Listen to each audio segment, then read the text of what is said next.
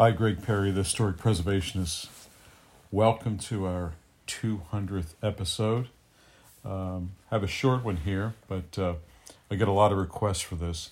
How to set up the moon dial on your tall case clock.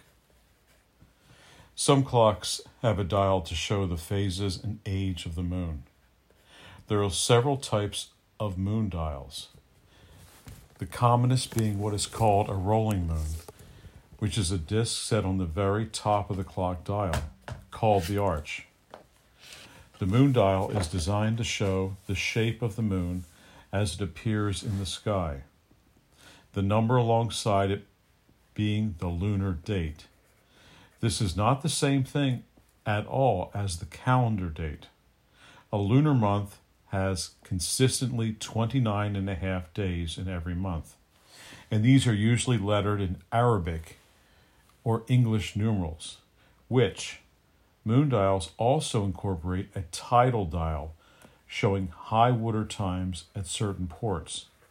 And these clocks were designed for the port in mind. So if the mercantile was in Boston, Salem, Massachusetts, Newcastle, Delaware, the clockmaker would design these moon dials, the indicators for that particular area.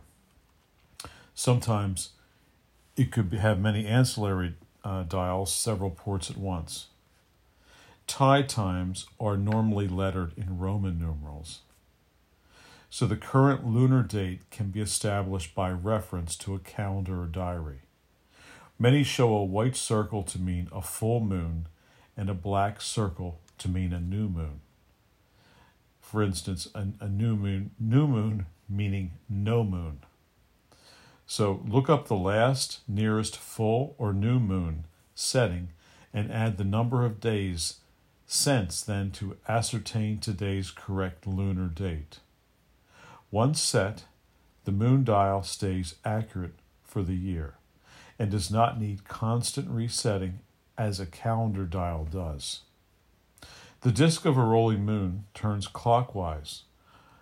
Most will not allow turning anti-clockwise. It will probably be in drive, which when I say that I mean changing, during a period of about 3 hours in every 12, and cannot be reset when in drive.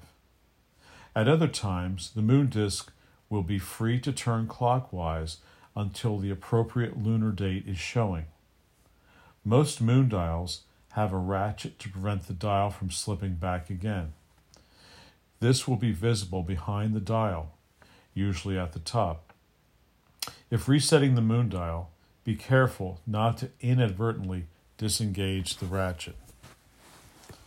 If the moon does not progress as the clock runs, then the moon drive mechanism is probably faulty or lacking and needs attention by a clock restorer.